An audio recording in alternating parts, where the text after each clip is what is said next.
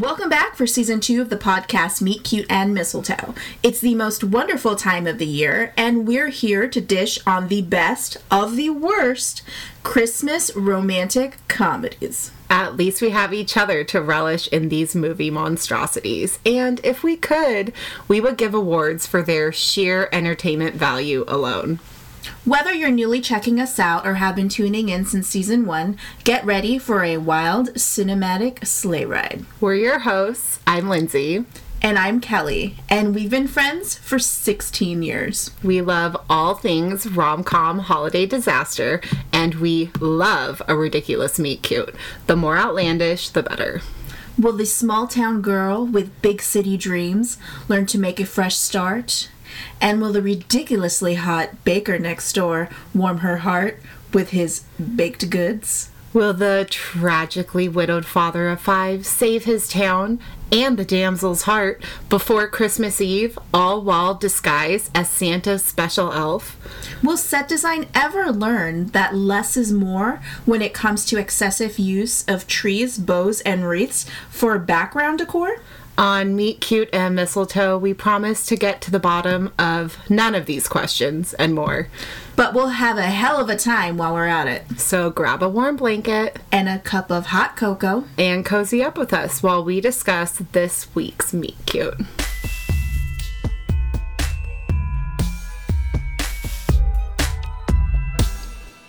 Hey guys, Lindsay again. And I'm Kelly, and we're reunited, and it feels so good. COVID can't keep us down. This week, we're discussing Christmas Wedding Planner, your classic girl meets boy, girl finds out boy is her beloved cousin's ex, girl plans cousin's wedding, boy privately investigates cousin's fiancé, boy talks girl into helping girl do some PI shit, boy and girl fall in love. Then, boy and girl get married after knowing each other for like a week. So classic. For any old NSYNCers out there, this could also be called The One with Joey Fatone. And for new listeners who don't already know the game, we like to play our own version of Meet Cute Bingo as we watch and discuss these movies to see how many classic holiday rom-com tropes we can spot along the way. So before we get started, we want to lay out the rules of the game.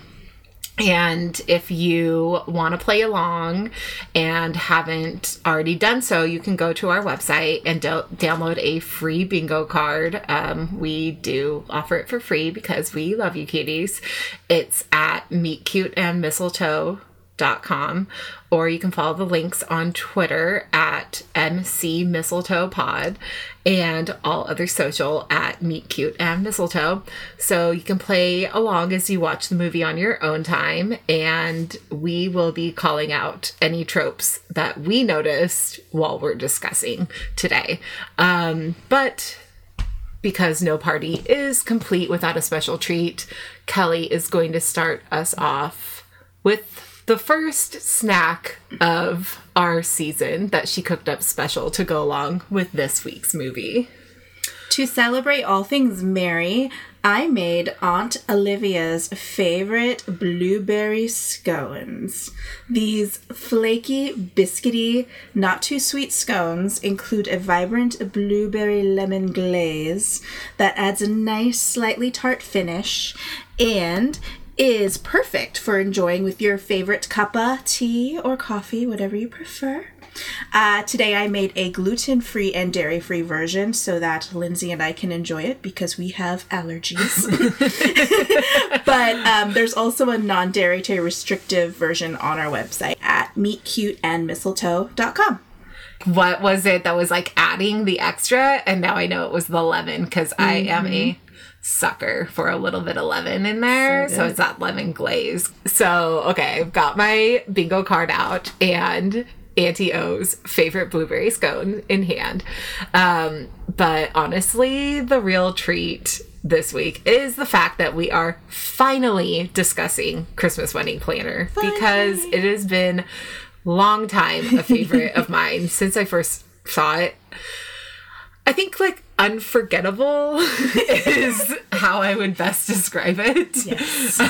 I don't know that I would say it's like a great movie, but it's like a absolute necessary watch. Oh, for sure.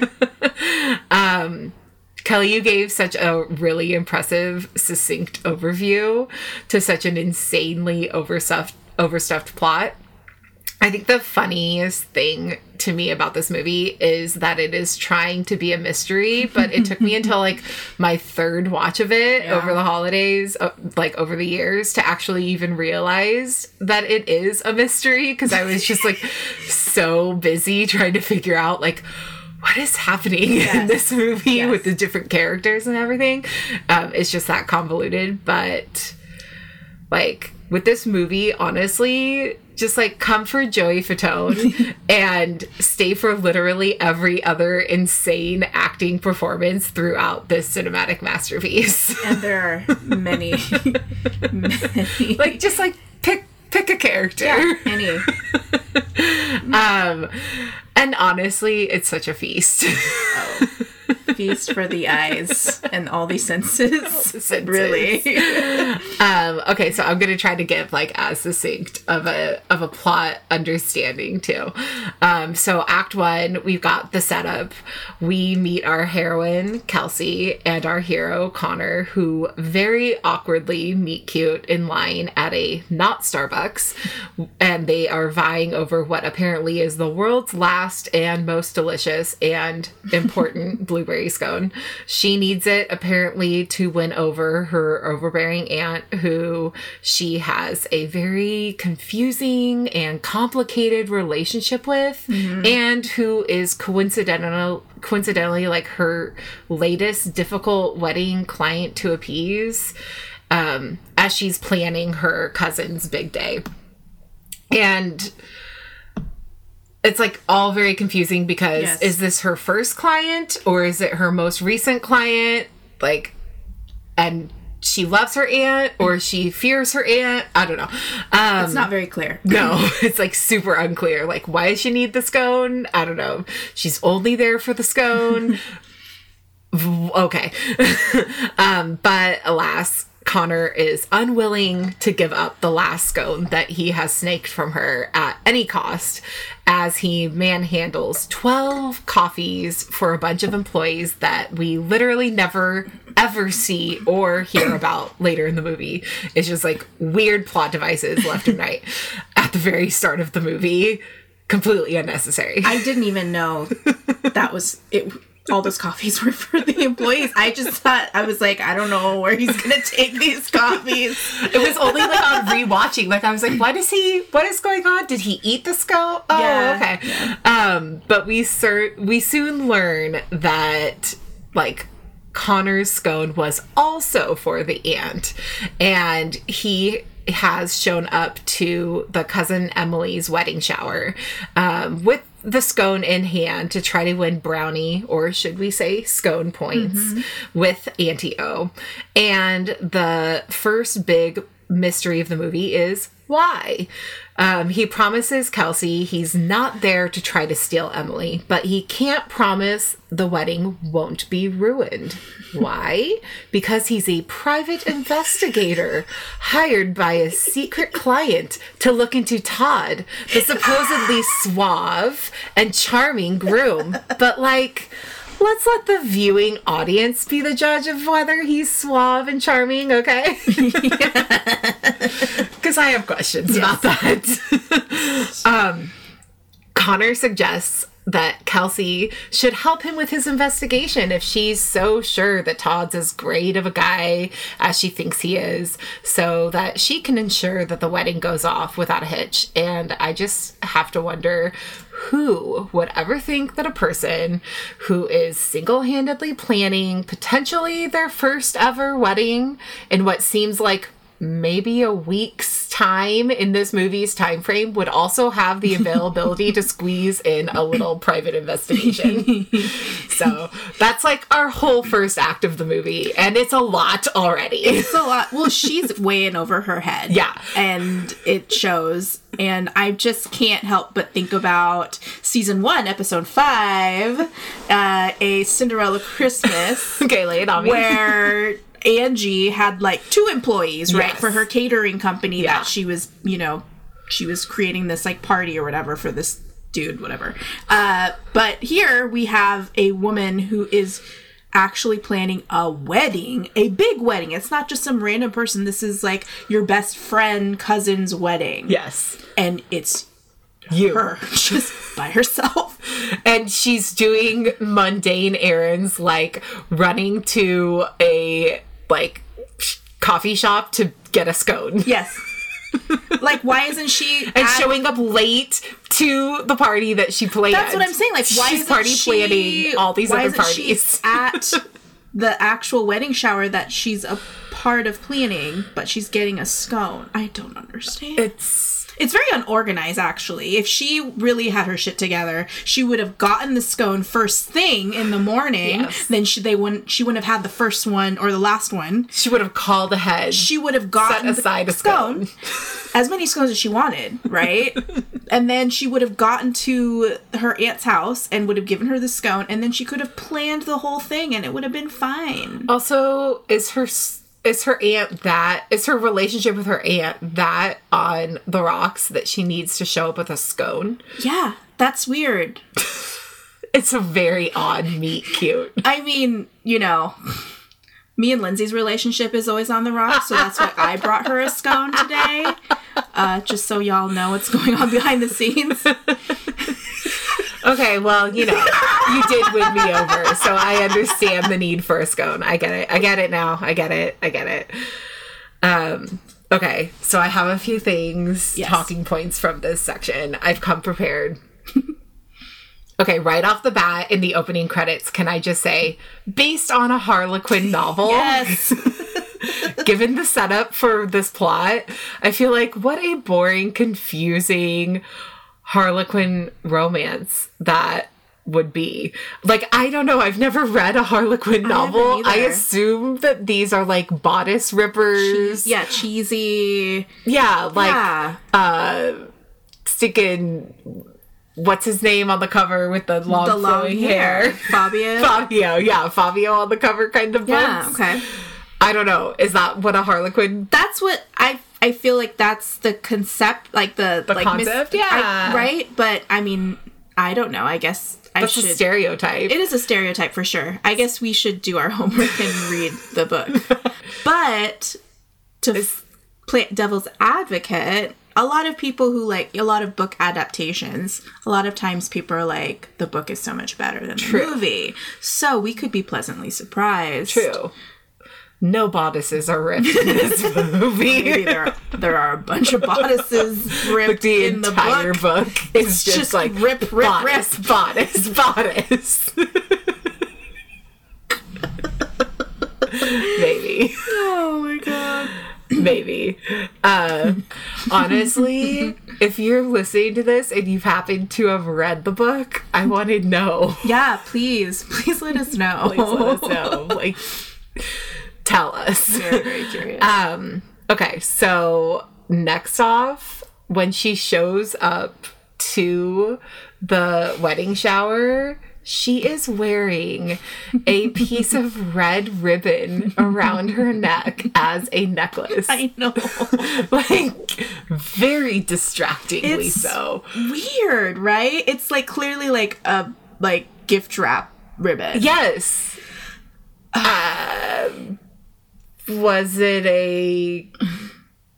I was going to say craft services. That's wrong. No. An art department choice? A costume? Costume styling. But I also noticed this weird thing in, I'm sure you did too, where Kelsey's character is always wearing red and black. Red and black. And Emily's always wearing white. Yes. And I just think it's a very confusing, like, costuming setup. Like, it, you know, she's like angelically white. right, and then like the red is the evil, but she's not. That's not why evil. It's so confusing. I don't understand it. I just can't. I don't know that. I think that might go down as the weirdest costume choice that I've seen in any of these movies. It's very weird. Like, it's straight up a piece of gift wrap ribbon. Yeah. Around her neck. Yeah.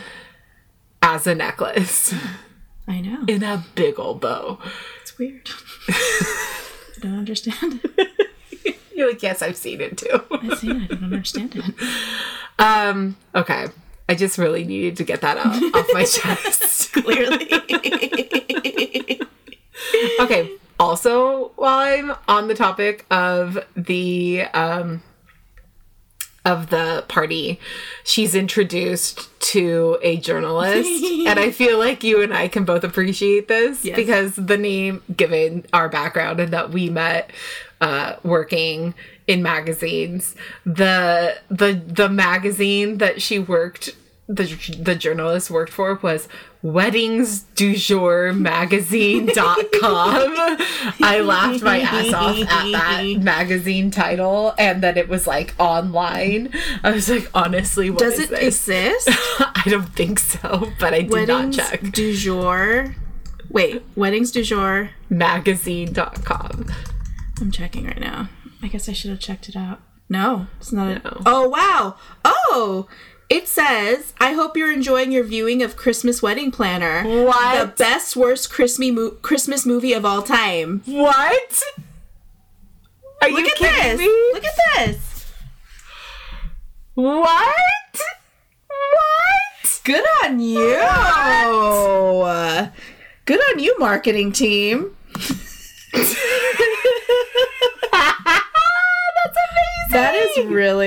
That was, okay. Good job, guys. That was mildly entertaining. Oh my god, what's there about me? Oh, I didn't click on it. Oh, it's some rando. What is it? Oh, it is a full-on rando. What? Hello, my name is Arman. I'm a software developer in Northern Virginia. On this page, you'll find a summary of my skills. What? Wait, did this guy just... Oh, wow. So some guy just bought the website? I guess. That's hilarious. What's up, Armand? What's up, Armand? Wow. Okay, so I thought it was like movie studio was doing some very clever marketing. Nope. It's just also a fan of bad Christmas movies. Armand should have his own PR company if he doesn't already. Oh, Armand, this is amazing. The one consistent thing about this movie is that it makes no sense. I wanted to bring up the barista guy. Yes. What was up with him? I don't know. He's so cheery. But it was like he was on something, and I think that's also another theme in this movie where these background actors are like on something. They're all like taking big swings. I did appreciate though that he said, he was a problem solver. Right. And he's like, I have scones and I have blueberries from my lunch. Right. I was like, yeah. That's sweet. It is sweet. She looked at him like he was insane. Yeah, of course. Well, yeah, totally. If you went to like a Starbucks and they didn't have what you wanted and the guy's like, look at my Ziploc bag I've got of questionable blueberries. I would say, thank you very much. I will eat them right now. Yeah. Especially because it's like the opener of the movie. It sets the tone, right? It completely sets the tone. I'm not sure that it sets a wrong tone. I think that's to be expected for the rest of the movie. That's the tone we're gonna get. Yeah. But it's a big swing. But it's not the worst performance in this movie, I have to say. No, it's consistent with the rest of the movie. I would... dare I say the worst performance of the movie may be from a lead actor in the movie. Okay, so for the bingo section, jump in if you noticed anything else. In the credits, there's some Christmas tree decorating together, like right off the bat. Then we have 2 times Kelsey does an adorably klutzy fall. Yes. One of which is right into Connor's chest. The classic meet cute of an adorable klutzy fall right into the hero of the movie. I'm going to go ahead and call it Unreasonable Boss is Unreasonable from both Aunt Olivia and Emily, like calling her and saying, oh, I want this. And then the other one jumping on the phone afterwards and saying, oh, I don't want this. Yeah. And her having to juggle between the two. And then that kind of jumps more into a disapproving family trope with the Aunt Olivia. And it's really unclear why Aunt Olivia is so disapproving. Yeah. But it just continues on throughout the movie. It's like, I love you. I just disapprove of you. Yes. It's like a very odd. Yes. Also, I mean, the actress Kelly Rutherford is Serena van der Woodson's mom in Gossip Girl, and she basically plays the exact same character in this. So she could have just swapped out Kelsey for Serena in all of the conversations that she had. And I was just like, okay, so is it for all the same reasons that we love but disapprove? But it just was like, that is the like archetype we're playing for some reason in this. Running with the ex and for the wedding shower between Emily and Connor. I mean, clearly they had one previously, which is when she invites him, or as he says, she invited me for eggnog. Yeah. Weird. And then we get the dead loved one trope when Olivia just casually throws out, beloved Albert has died, as he's like this creepy old man picture over the shoulder. Which also, I must say, like, how recently did Emily's dad die? Because she seems fine with it. That's what I'm saying, because it's supposed to be recent, right? Because like real recent, like really months. Within her being engaged. Yes. Yeah. And Aunt Olivia seems pretty fine with it too. I mean, it kind of seems like maybe they didn't have like the most loving relationship. I think it's talked about that they had like arguments, but it's never mentioned that like Emily didn't get along with him. Yeah. Act 2. We're setting the stakes. We meet the bridesmaids from hell, which I feel like we need to like TM that. And honestly, as someone who I think I've been in like 7 weddings maybe, like what the actual fuck was this movie and book written by someone who actually hates women. Yeah. We have the jealous one, the bitter one, and the clumsy one as these like bridesmaid archetypes. Yeah. Okay. You've been in weddings too. Several weddings. Yeah. Are those bridesmaid archetypes? It's not a thing. I mean, in my experience, and this is just my experience alone, some of the weddings, I'm not saying all of them, some of the weddings I have been in as a bridesmaid, it's like the opposite, where the bride is the one who's like crazy. Yeah. And, you know, control freak. And then the bridesmaids are just like at their mercy and just trying to make this person happy. And there's like a stereotype of like the bridezilla stereotype. Yeah. Which definitely was not the stereotype they were doing in this movie. It was like, right. Even as you said, like Emily's always in white. Like her archetype was clearly like she's an angel. Sweet, yeah. So sweet, so angelic. And then the way that they introduced these bridesmaids it was like, oh, you know these bridesmaid This types. type, yeah. And I was like, literally, I've been in so many weddings. I do not know these types. But it's also, it's just like, this person is very sweet. Why would they ask this, like, someone who's bitter to be in their wedding, and someone who is jealous, and then someone who's like, I mean, I don't care about the clumsy, it's just clumsy. Yeah. But I don't know. It's just, it doesn't make any sense to me at all. And also, like, the clumsy was like mildly clumsy. yes, she had cupcake icing on her fingers. Who doesn't? I always have like frosting in my fingers. Oh, you were the clumsy one. The clumsy one. We didn't realize we were the clumsy ones all along. Everyone we were in a wedding with was like, you were clumsy. clumsy one. You were the clumsy one. my I was the God. bitter one. I mean, the actors who played those characters, like, did a good job. I just was like, why are these a stereotype? These aren't a stereotype. They're not. And then why is this written in this? I just found it, like, unfunny, low-hanging fruit. So I just thought that was very odd. Yeah. This is unfortunately also where our token diversity of the movie is. Yes. So I was also just like, okay, all of the writing for this section, like, needed to do better. And then, like, in general, the casting for this movie, like, we are talking 2017 for this movie. So do better. Yeah. We're always saying it. And I'm really...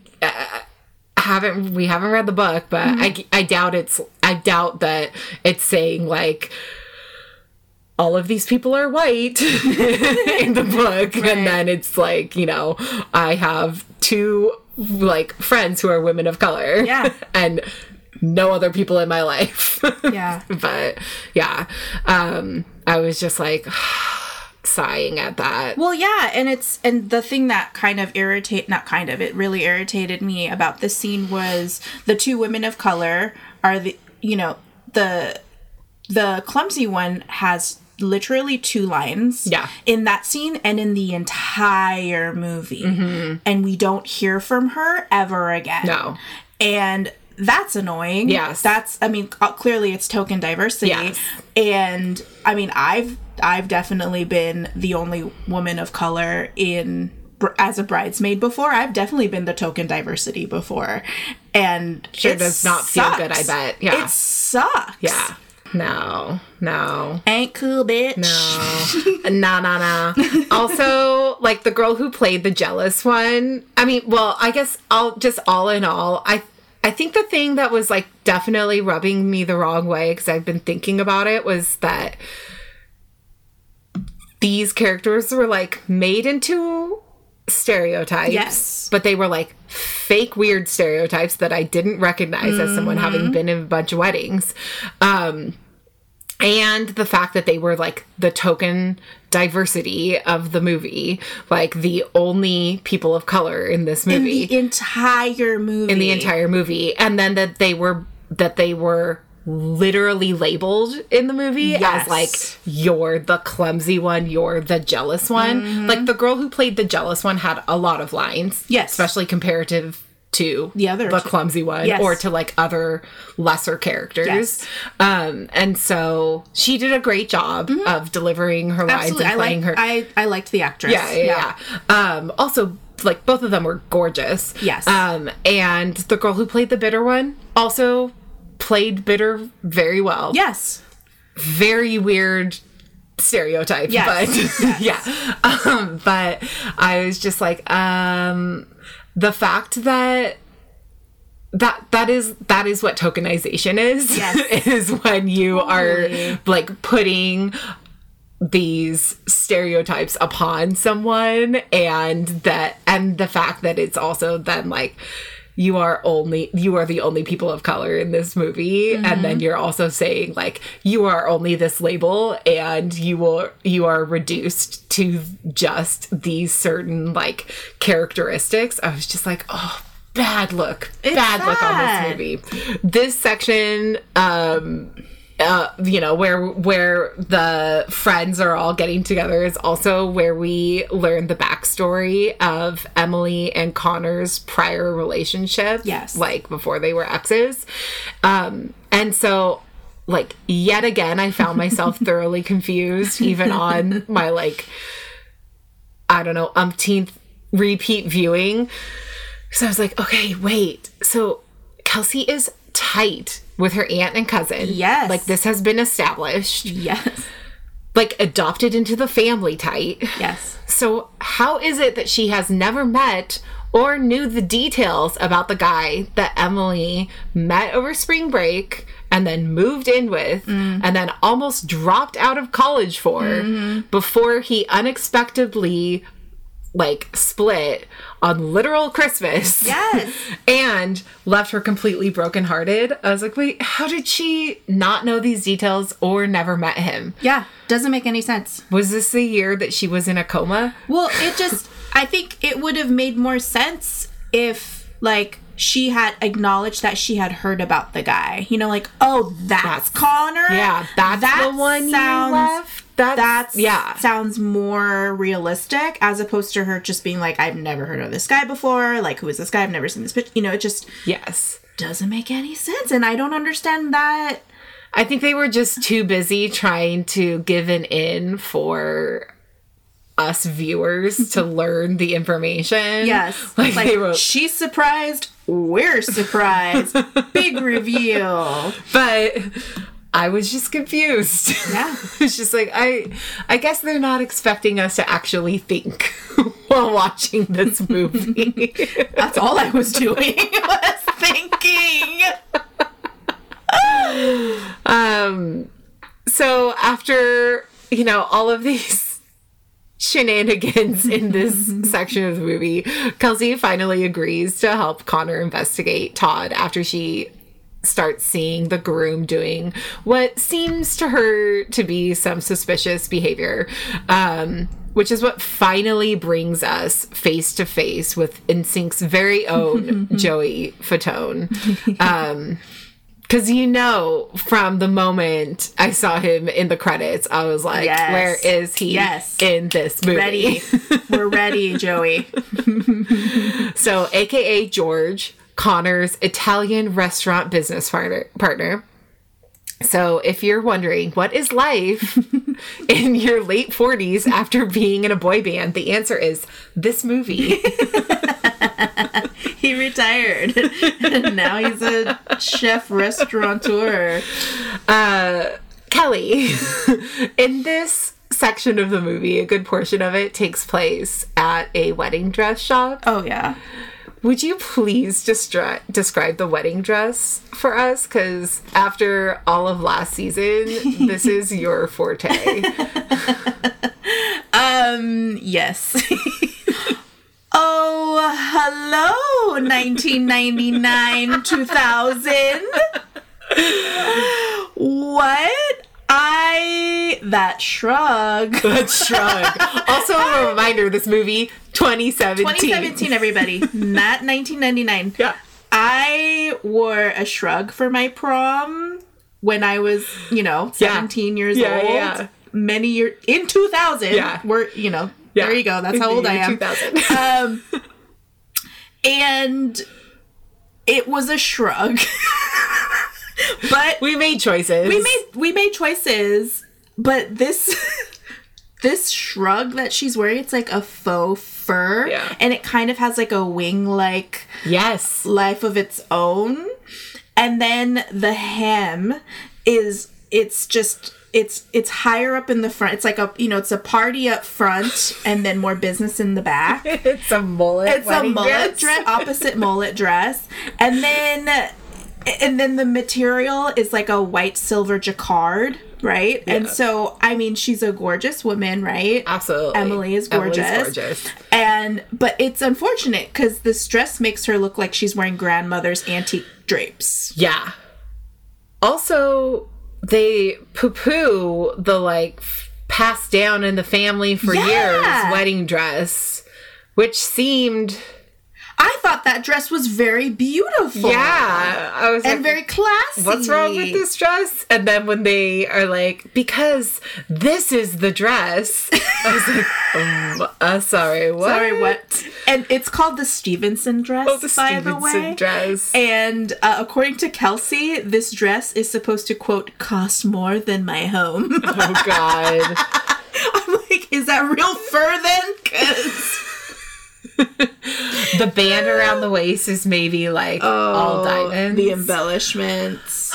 It's very early 2000s. Like that look, it's like that dress was stored away in someone's costuming department box and they unearthed it and they were like, we're bringing this back. This and the red ribbon necklace. So confusing. I'm very confused about the fashion choices. Yeah. Okay. We also get to meet Charles the baker.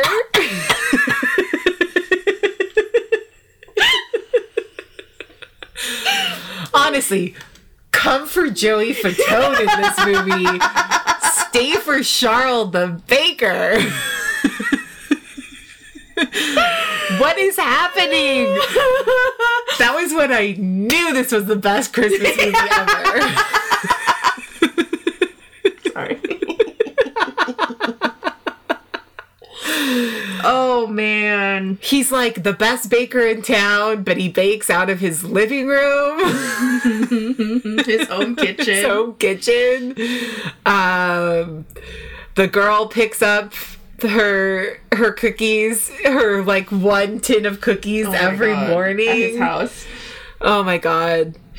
As a professional baker, Kel, please go off. I don't understand this character because every single chef and baker that I've ever worked with has been very eccentric and very, very, and that's just how it is. Yeah. Like, you know, you gain a lot of confidence when you're really good at what you do. And he was zero confidence. And he had this just like really weird nervous energy. Yeah. And it was very over the top, which I didn't understand. And it was almost as if like he was acting in a movie for toddlers. I would watch that movie. Yes. This Christmas, meet Charles, the pastry chef, in a very Blue's Clues Christmas. Can you help me find the lemons?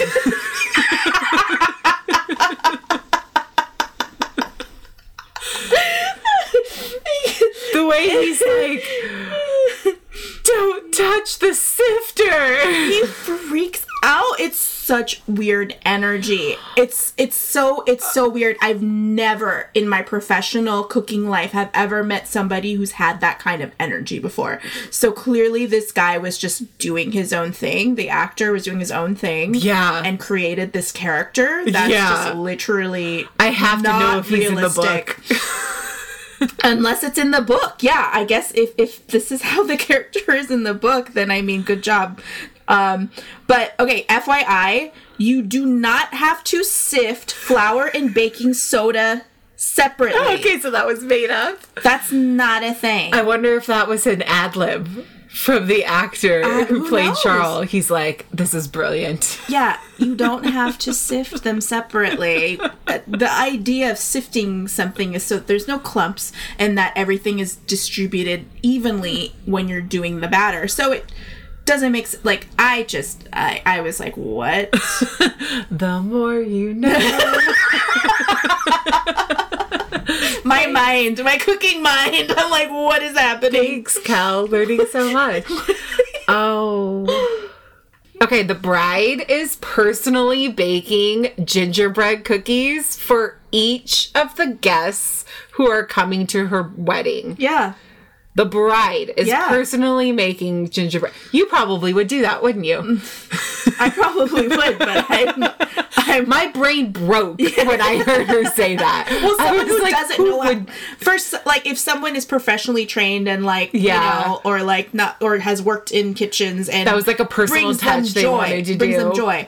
Right. But, like, She's like, what's a gingerbread cookie? she has no idea how to cook, and she's gonna do this for her wedding. And I'm like, wow, that's ambitious. That is ambitious. Why is Joey Fatone in this movie? For the star factor. Like, he was a big get for them? I would think so. I mean, That's what, like, I was like, oh, I want to watch this movie because Joey Fatone is in this. for sure, yes. I understand why they're happy to get him. Why is Joey Fatone doing this movie? Because he wants to act. And he's like, you'll put me in your movie? I'll sign me up. But he plays like a restaurateur. And I mean, he's not bad.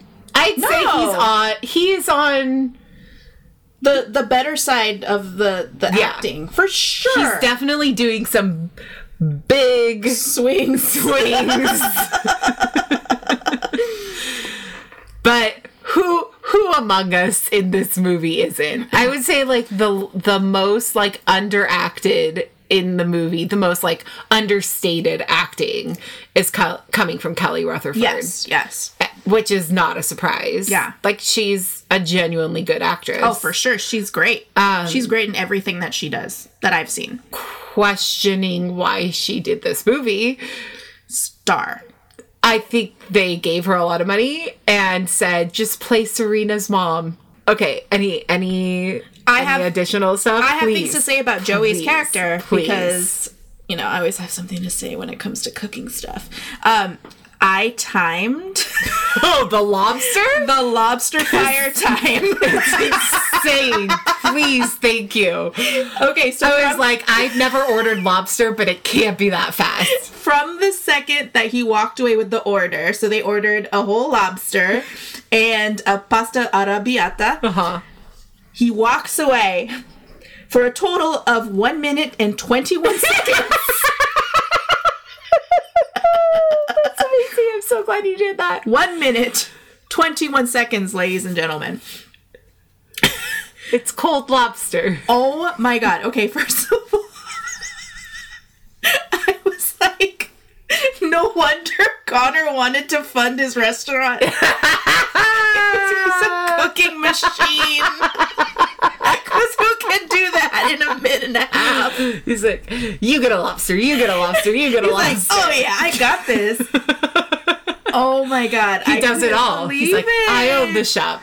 I cook. I'm your server. I do everything. They could have, like, more realistically, like, had the order placed in the beginning of the scene. It's so many things. People aren't thinking, man. This is why I don't understand why, like, these movie studios don't hire, well, not all, I mean, a lot of movie studios hire professional cooking consultants, but, like, some of these movies don't. And it just Christmas Wedding Planner is not. it's not realistic. It's just like, you want people to laugh at this scene? You want people to laugh? I'm sure they did, but I bet they weren't thinking they were going to laugh at that. Yeah. Yeah. Whoa, I got lobster in a minute and a half. I know, it could have been something like, what's your special? Like, you know, what smells so good back there? And then he could have said, oh, we've got... Well, yeah, I guess the pasta, maybe he was already cooking the pasta. Well, he was definitely cooking the pasta, because she says, I'll have whatever it is that's cooking back there. But it could have been, like, some sort of seafood. And then she could have said, I'll get him the seafood. Right. And it still could have been him saying, oh, I can't eat that. Right, it'll kill me, blah, blah, blah. They could have still had the same joke of, she ordered him something that he can't eat, and they trade it. They took a big swing. That was a swing. Well, for bingo in this section, I feel like it was really actually quite minimal. Yes. Only thing I had was baking. Yeah, that's it.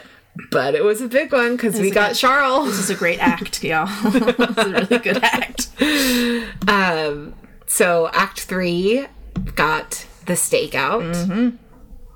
This is where the PI team, they team up, and it begins first at some Christmas tree lighting party that she also has planned. I don't understand all the parties that she has going leading up to this really wedding. Busy. Yes.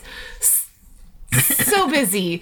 So busy. Too busy to go get scones and become a PI on the side. No, wait, she's doing all of those things. She's doing all the things.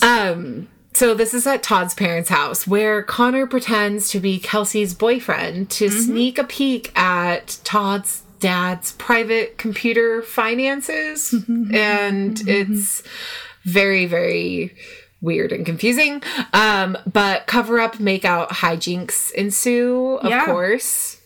Like you knew they would. I feel like the second they said that this is what was, where the scene was going, I was like, oh, okay. Yeah. I know where this is heading. I didn't know, however, that Todd's dad would walk in and be such a creeper. Oh, yeah. Like, I'll let you guys have at it. Yeah. Move that way. I've got the secret camera. Yeah. It's like... really gross. We're good. But... that kiss was so, like, where is the fire? There was no magnetism. No magnetism. It was not hot. No, not hot. Very not hot. Very not hot.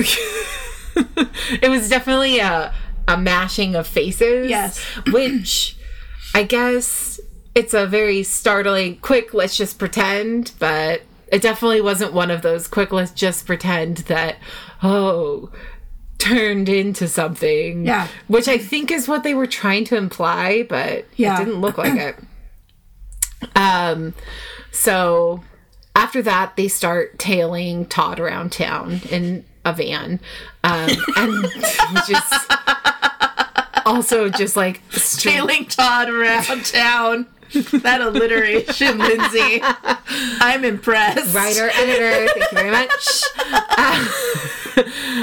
They're watching him doing what seems to be just like one polite and charitable act after another. But even that is like the most mundane. Like he throws like a little money into like a grifter's like or I guess that's not the right word, a street performers like can a street performer throws money into a street performer's like purse, and then he goes and like helps an old lady just like carry her stuff down, and then is like, "Hidely doodly, goodbye." Also, straight up, he is like wearing a woman's trench coat in that scene. It is such a... it just felt like that episode of New Girl where Nick gets he likes the jacket, the neighbor's trench coat. Oh my god! And he's like, it fits like a damn glove. Yeah. Oh yeah, it's so good. That's like the whole time Todd is in that trench coat. I'm like, that is a woman's trench coat, Todd. I was very distracted by the montage music. Oh my god. This is one of those movies where there's music punctuating every single moment of every single scene. It's like they are afraid to have silence. So it finally ends. The stakeout finally ends at a romantic restaurant where Todd seemingly meets up with the girl that he hit on. This girl that he hit on at the wedding dress shop, only to reveal that she's actually an old friend who is hooking him up with a deal on surprising Emily with the dress. And Todd, it appears, is perfect after all, but apparently not so perfect is Connor and Kelsey's PI skills. Not only are they wrong about following Todd on his dinner plans, but Connor also calls Kelsey out when he thinks that she's been texting a boyfriend all along, only to learn she's actually been sending messages to her dun dun dun, dead mom. I was like, oh, I saw this coming a mile away. Whose phone plan that she still pays to continue to feel close to her.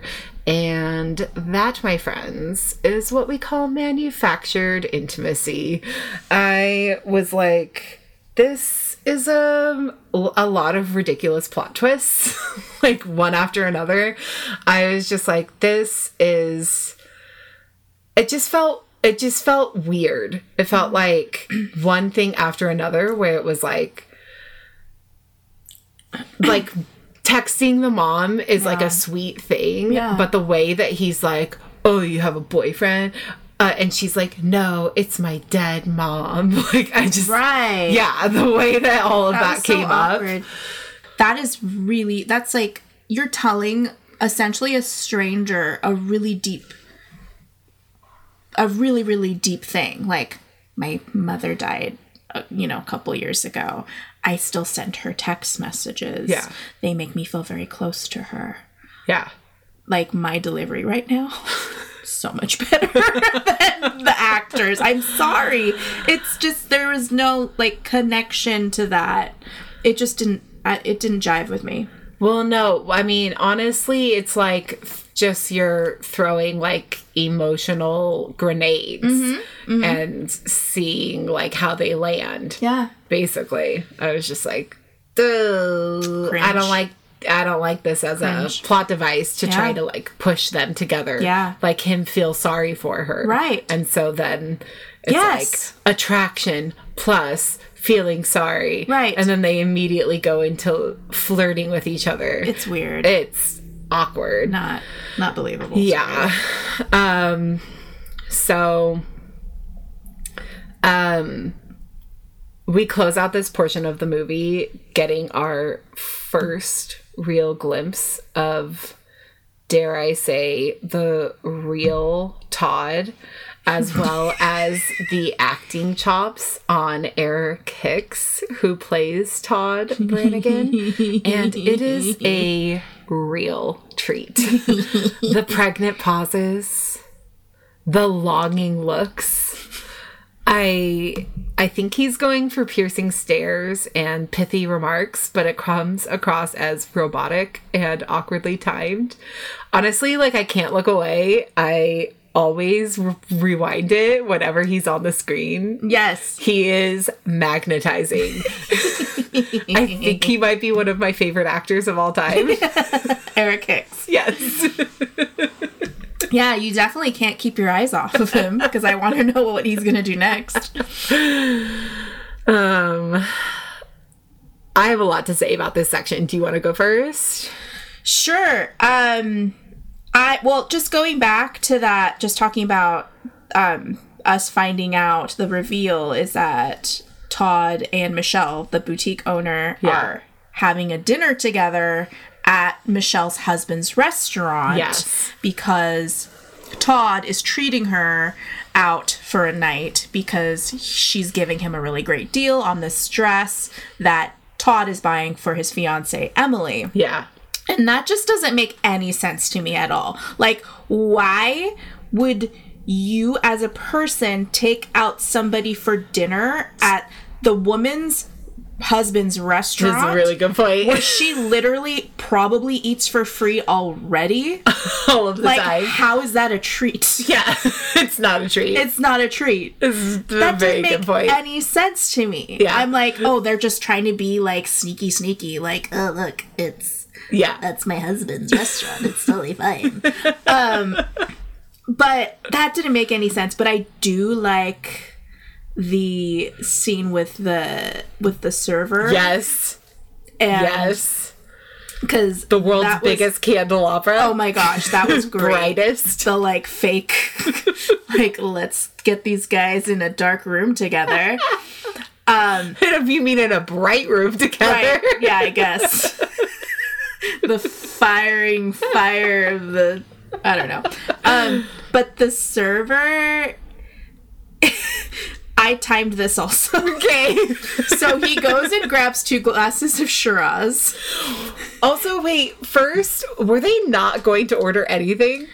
I think they were just He kind of pushes them to like, because they're let just me get you staking out. drinks. Like, they're like, no, thank you. They're just watching. Yeah. So weird. Okay, yeah. So weird. So 2 glasses of straws. So he goes to go grab the 2 glasses of straws, and I was like, how long does this take in this world? In this universe where it takes 1.5 minutes to fire a lobster. It took the server 1 minute and 47 seconds to pour 2 glasses of wine. So here we go, folks. Yes. 27 seconds more to pour wine versus firing a fucking lobster. Well, you have to let the wine breathe. He was decanting it. Yes, exactly. Okay.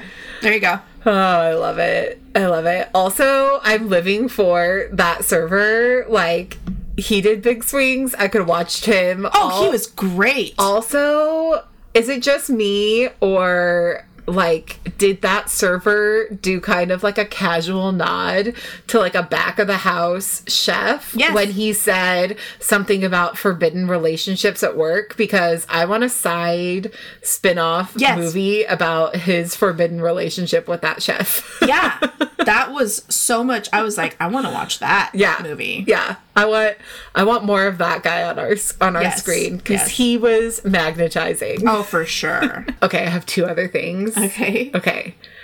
Her bedroom decor. Oh, God. There is this, like, pine cone light monstrosity happening on the wall. I don't know if you noticed it. Oh. It's shining bright like a diamond. I do not understand set design in this movie because there are a lot of things going on. Yes. But her bedroom, it's a hot mess, but that pine cone, like, is it for the time of year? I just had so many questions, but it's just distracting. Oh, and every time she's in her room, the lights are bright. And why are the pine cones? She's very into Christmas. I guess it's a good thing that her first wedding is at Christmas that she's planning. Which also leads me to the second thing that she's not using Pinterest to plan this wedding. She's using a literal pin board, which was the other thing that I was just like, good Lord, girl, because you are literal days away from the wedding and you are still swapping things out on your pin board. Right. Like, I don't understand how there are still things that you're trying to decide on. Bingo. Here's what I've got. Wise sage imparts advice with Aunt Olivia doing like a sit-down convo with Kelsey about indulging sweet tooths, which made me shudder. Yeah. Talking to her about like Connor. Charitable act ? But when they're talking, they literally call it a charitable act. So like Todd giving money to the street musicians, one of whom is dressed in a Santa suit. There you go. So we got another one. Would you call those carol singers? I guess. Okay, I guess maybe we can be charitable. They're singing. Falling in love montage, of course, with that car stakeout, with that their little song. Dancing. The dancing. Oh my God, that song. Tragic backstory. Right. With Kelsey's dead mom monologue. And then also terminal illness. Because she said, my mom was sick for a while. Yeah. We don't know with what. I guess they didn't want to say the C word. Right. Cancer. That C word. The other one. Oh God. Thank you for clarifying. Oh my God. Okay, so our last act, the shakeup. Todd appears perfect and has agreed not to say anything about the whole oops, I accused you of cheating on my cousin days before the wedding that I've planned for you thing. And Aunt Olivia has yet another heart-to-heart with Kelsey about how she can tell that she's legitimately falling for Connor. And, you know, just be careful, because it turns out that Connor took a buyout from Uncle Albert years ago to leave Emily alone. And, again, just before Al died, to get money again, which is yet another mystery plot twist. Oh, yeah. No wonder I wasn't paying attention to all of that before. Kelsey confronts Connor as he tries to explain that he thought he was getting a loan to help his good pal Joey Fatone. And then he got played by Uncle Al, basically. Like, I thought that I was going to be able to, you know, still, be back in Kelsey's life. Or be back in Emily's life. But when Kelsey asks about the most recent check that he got from Al, Connor basically goes silent and has no explanation. So she takes off and leaves him devastated, which leads us to the big wedding. And it's Christmas trees galore. Like, honestly, all she had to plan for this wedding was white and Christmas. Yes. Easiest ever. Just as it seems the wedding is going to go off without a hitch, Connor bursts in, declaring that music. like the best It's good. 5 minutes ever of any television. So good. He's declaring, wait, meet Veronica the maid, knocked up by one Todd Brannigan, sleazy groom after all. The most highly entertaining 5 minutes of cinematic magic that has ever taken place, and dare I say ever will take place. Yes. I've never seen anything It's better. so good. I rewind and watch this anytime I'm having a bad day. It's definitely the climax of the movie.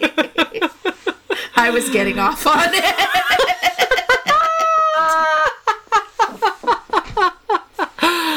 Okay, so, oh my god. Todd is like trying to get his dad to help him deflect. So many things happen all at once. Todd's trying to get his dad to help him deflect. Aunt Olivia calls both of them on their bullshit, which I love. Emily takes off once she, like, realizes there's actually truth to this. Yeah. And Todd delivers the most robotic declaration ever known to man. Then he tosses his wide silver paisley tie over his shoulder in a huff. And please remember that this movie was costumed in 2017, not the year 2000. But now I'm having questions. Maybe this was set in the year 2000. That's what I'm saying. Because I saw those at prom. Yes. But before he can charge after Connor to fight him, Aunt Olivia tosses a foot and trips him down the aisle. It is cinematic gold. It's good. Okay, so Kelsey runs after Emily outside, and they have a heart-to-heart where it seems like Emily is, like, fine. She's, like, surprisingly okay with the fact that her wedding just fell apart, and her, like, future plans have been shattered. I think for a character who is meant to be, like, perceived as very sweet and caring, like, clearly they didn't do anything to make her appear that she gave a shit. She had no depth to her. There is absolutely no depth to this character. And, like, her fiance literally had been cheating on her, and he got the maid knocked up, and she got humiliated in front of her entire family and friends, brokenhearted, and you don't see a tear in this woman's eye. She is just, like, fine. Like, oh, that's okay. I mean, I'm sad, but that's fine. I'm just sad I can't have kids and name one after you, Kelsey. There's, like, no depth to this character. And I'm just like, it's so out of touch of how, like, a real woman or person would act in that situation. But it also just was like, literally, was this written by someone who hates women? Yeah. Like, do you not understand? Or don't understand. Women? Yeah. Like, oh my god. Oh my gosh. Connor, like, comes outside, which I was like, oh, he, like, cares about Emily. No, he degaff. He came out to check on Kelsey. No one cares about Emily. And like Emily's like, I'll leave you two alone, basically. Because everything's about Kelsey in this movie. Awkward. So that's where he breaks the last plot twist of the movie, and it was actually Uncle Albert, who was his PI client. On his deathbed, he wanted to make sure that his daughter was marrying someone good.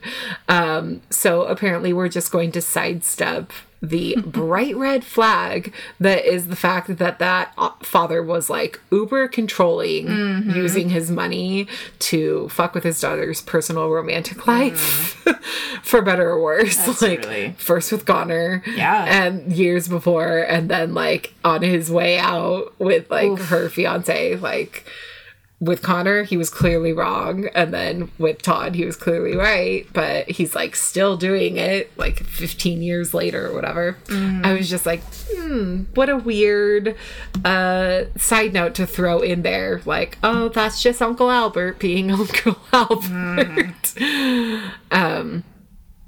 And then inexplicably after, like, I don't know, literally how long has this movie taken place over, like, 5 days, 2 weeks? Not even a month. It's clearly less than a month. Yeah, it's definitely, like, after Thanksgiving is when this movie has started. Yeah. So, yeah. Connor declares to Kelsey that he loves her and he wants to marry her. And she insanely says yes.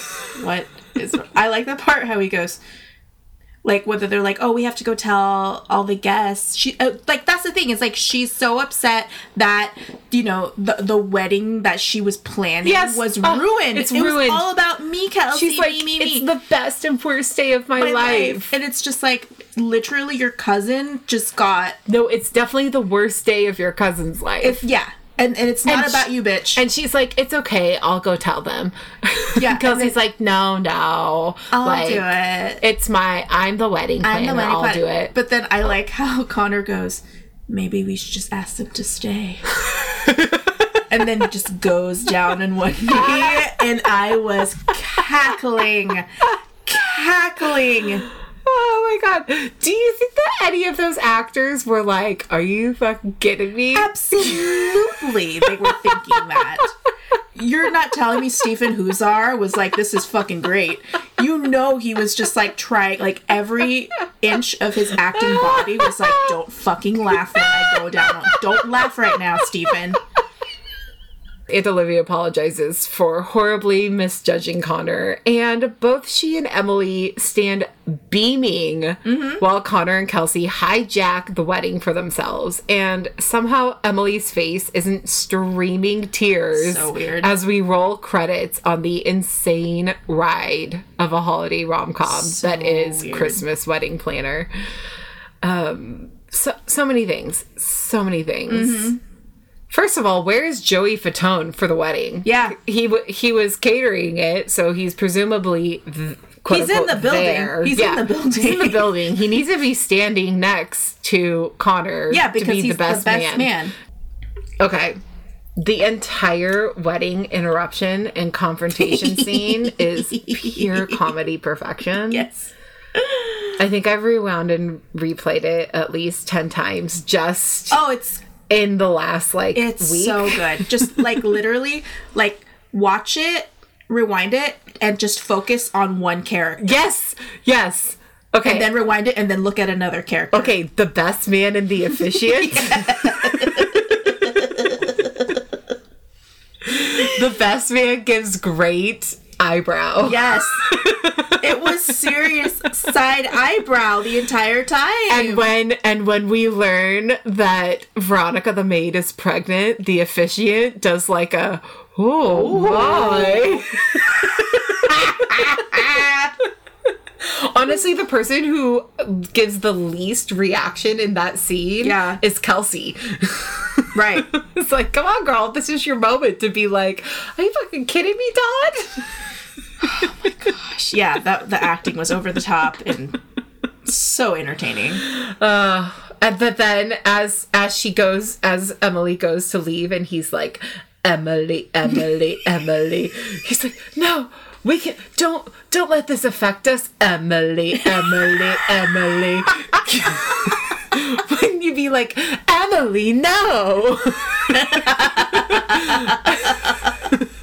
I want to know what went through his brain that he is like, Emily.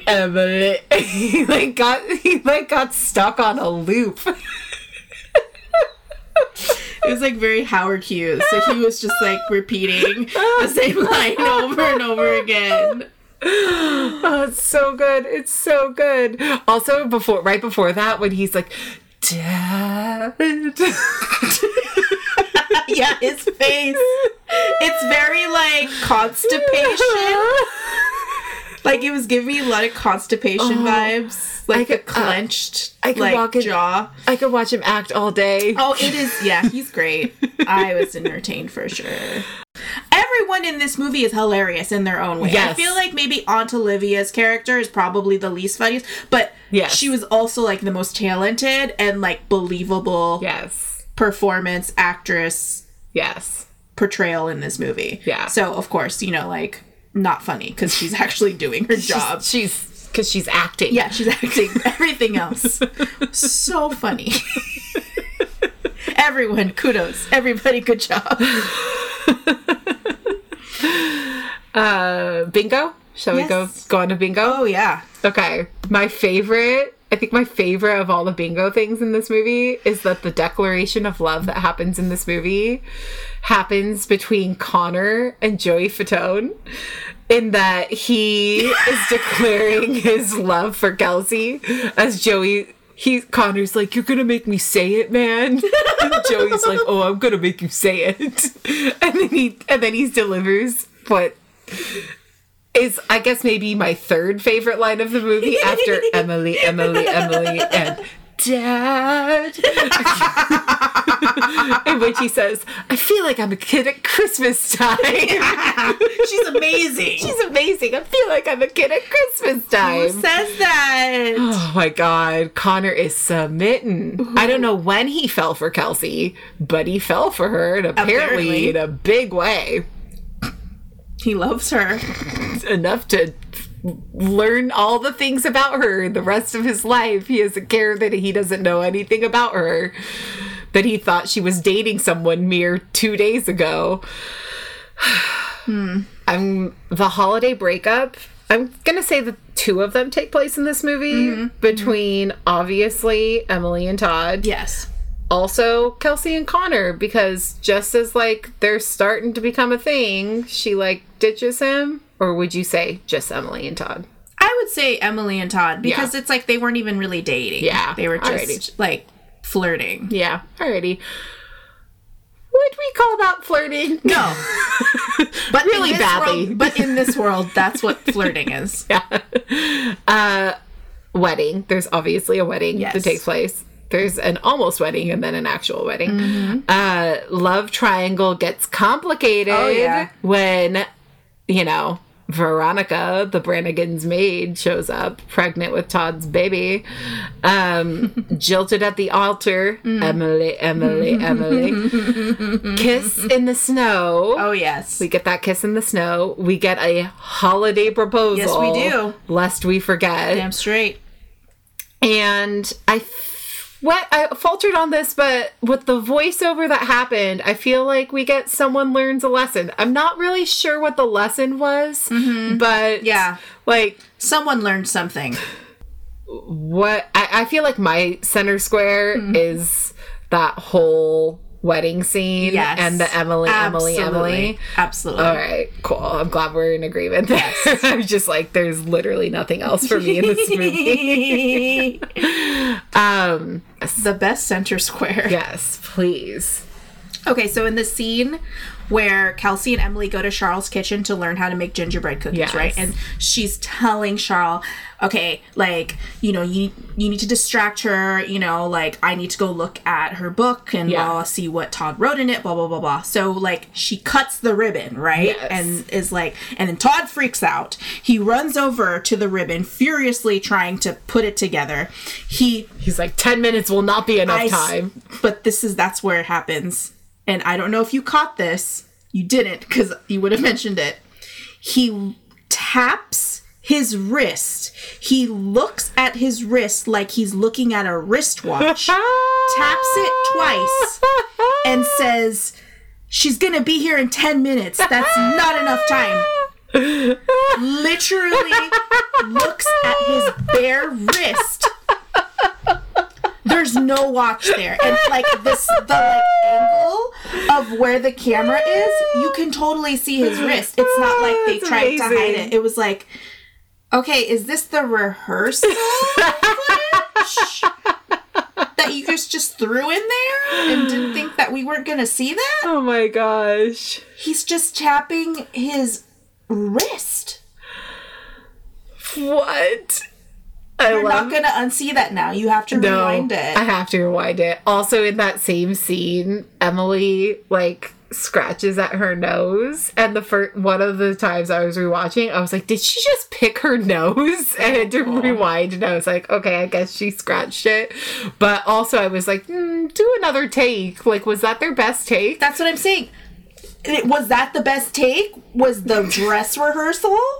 Or just I feel like he was ad-libbing, he was riffing. Yeah, And it was but like, yeah. who does that? A mime. Like, look at your phone. You know what I mean? Like, pull up your phone from your back pocket, because we know he has a phone in his back pocket. Yeah, or like the clock on the wall, Right. Oh my god, it was the so oven. good. It was so good. That's amazing. I love it. I love it so much. Charles, I love you forever. I know. Charles, he needs his own spin-off. I would watch it so hardcore. Cal, I want to know all the things you learned about this movie. So, Stephen Huszar, who plays Connor, has appeared in at least 10 Christmas TV movies. He's the Kevin Bacon of Christmas movies. I mean, 12 Men of Christmas, which sounds really good just by the title itself. Yes. Magical Christmas Ornaments. I mean, I need to watch that, but 12 Men of Christmas, I think that is a Kristen Chenoweth one. Okay, well, Sorry. we gotta look it up. Anyways, yeah. Magical Christmas Ornaments. Magical Christmas Ornaments and A Time for Us to Come Home for Christmas. Did we run out of Christmas movie titles? I want to see all of those movies. A Time for Us to Come Home for Christmas. And honestly, who knows? Tap our wrists. Yes, this is the time. The that time is now. Charles was waiting. Yeah, maybe a future episode of this podcast, we will see Stephen again. I feel like We're it's not only done with him. Yeah, I feel like it's only a matter of time. Yeah. A matter of time. The actor who plays Charles Give it to me. is credited as Taylor David, but he's also apparently known as David Jack. Okay. And Jack Greystone. What? So he has multiple names on IMDb. Okay. And he is... Wait, we need to get a PI on this. PI on Taylor David Jack Greystone.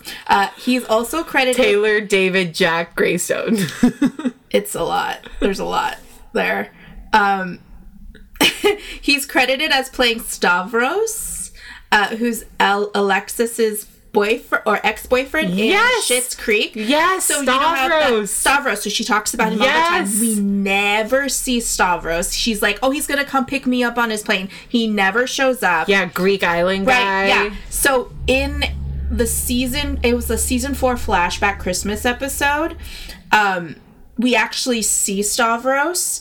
There's he has no lines, but you can see him standing like looking at his phone, and Alexis is next to him, and he's this like, you know, gorgeous, you know, Greek god looking guy with like beautiful hair, and that's so he was Charles. He was cast for his hair. Yes. Do you think he tried to ad-lib and they were like, they cut out his lines? Well, he was like, I gotta go, Alexis. Oh my gosh. The man has wrist. Gorgeous hair. He really does. Kelly, would you recommend this movie? Yes, for the sheer fact that nothing in this movie makes sense. Nothing makes sense. Nothing so that's why sense. It's just like, you're gonna literally be like thinking about it. It's gonna be one of those movies. It's like, you know, when you watch like The Sixth Sense, and then you like left, and then you thought about it, and you were trying to think of like, oh, Bruce Willis was dead the entire time. Like, this is that movie.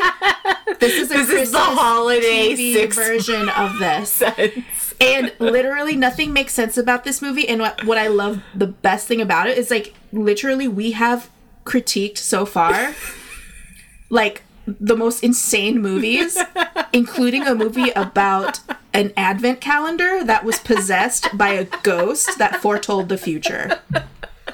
And that made sense. That made sense. That made coherent sense. And this is based on a book. Yeah. I mean, obviously you recommend it. Obviously. It is really entertaining, you guys. If you haven't seen it, please watch. Do yourself a favor. Netflix. It's in the US. It's on Netflix. Yeah, right now. And right now in the last like 4 years. Yes, so hopefully it never has been leaves. on there a long time. Hopefully it never leaves Netflix. Mix a bowl of popcorn. Make some scones. Yeah. Get some hot chocolate. Get yourself a bag of blueberries. Yes. And literally have the time of your life, because this movie is so funny. Honestly, I want Eric Hicks to explain to me every single one of his acting choices. Yes. Scene by scene. Oh, man. I love it so much. Well, that is our show. So we hope you enjoyed this episode of Meet Cute and Mistletoe. And we also hope you enjoyed Christmas Wedding Planner. Oh, yeah. Please subscribe, write a review, share with your friends, and connect with us on social. And we look forward to connecting to watch our next great movie. Yes. Bye. Bye.